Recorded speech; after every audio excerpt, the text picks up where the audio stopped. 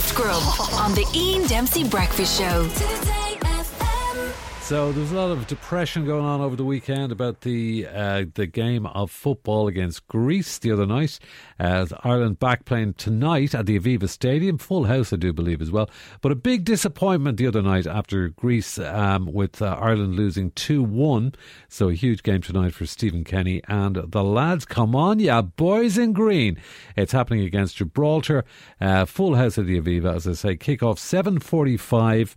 Our president, I'm going to talk to some football people now, as they say. We've got a few of them lined up. So we've got Michael D, our president. He's going to be there, of course, supporting the lads. Michael D, what do you think about what's going on? Yes, indeed, Ian. I am going tonight, and I want, of course, to wish Ireland all the best. Of course I do, but I can't help being worried at the moment. It's 4 wins out of 23. Now, I have great regard for Stephen Kenny, and I have great respect for Stephen Kenny, but as president, and I don't wish to interfere, and I never interfere in areas never. that I'm Oh, not God supposed forbid. to. Yeah. But as a soccer fan, and as a committed soccer fan, I am deeply concerned, And I cannot hide that. What are I'm you deeply concerned about at the moment. specifically? What are you concerned about? Come on, did you not see the other night? What was he doing playing a 4-3-3? The Greek wing-backs absolutely swamped us down the channels. We played a holding midfielder, for starters, who only made 63% of passes. We should have gone 5-4-1 with Ferguson up top. Adam Ida is not getting first-team football, Ian. Obafemi should have been in there. Right. I mean, sometimes I wonder, I'm thinking, Stephen, what are you doing? Yeah. Hold the line just for a sec there. Yes. Eamon Dunphy is on as well. Deeply concerning. Yeah. Eamon Dunphy, Eamon, question marks over Stephen Kenny? No.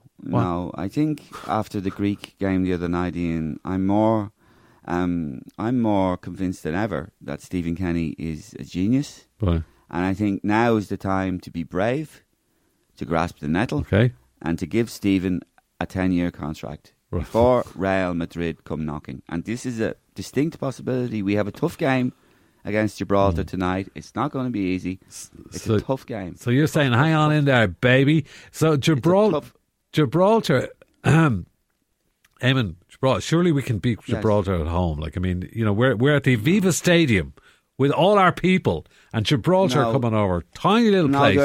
There's no easy games in international football, Ian. And real football people know that. I know. But Gibraltar are tough.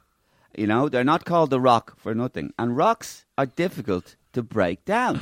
Right, okay, fair enough. Okay, former Ireland manager Steve Staunton is on the line. Stan, how's it going? What do you reckon, Stan, about all this?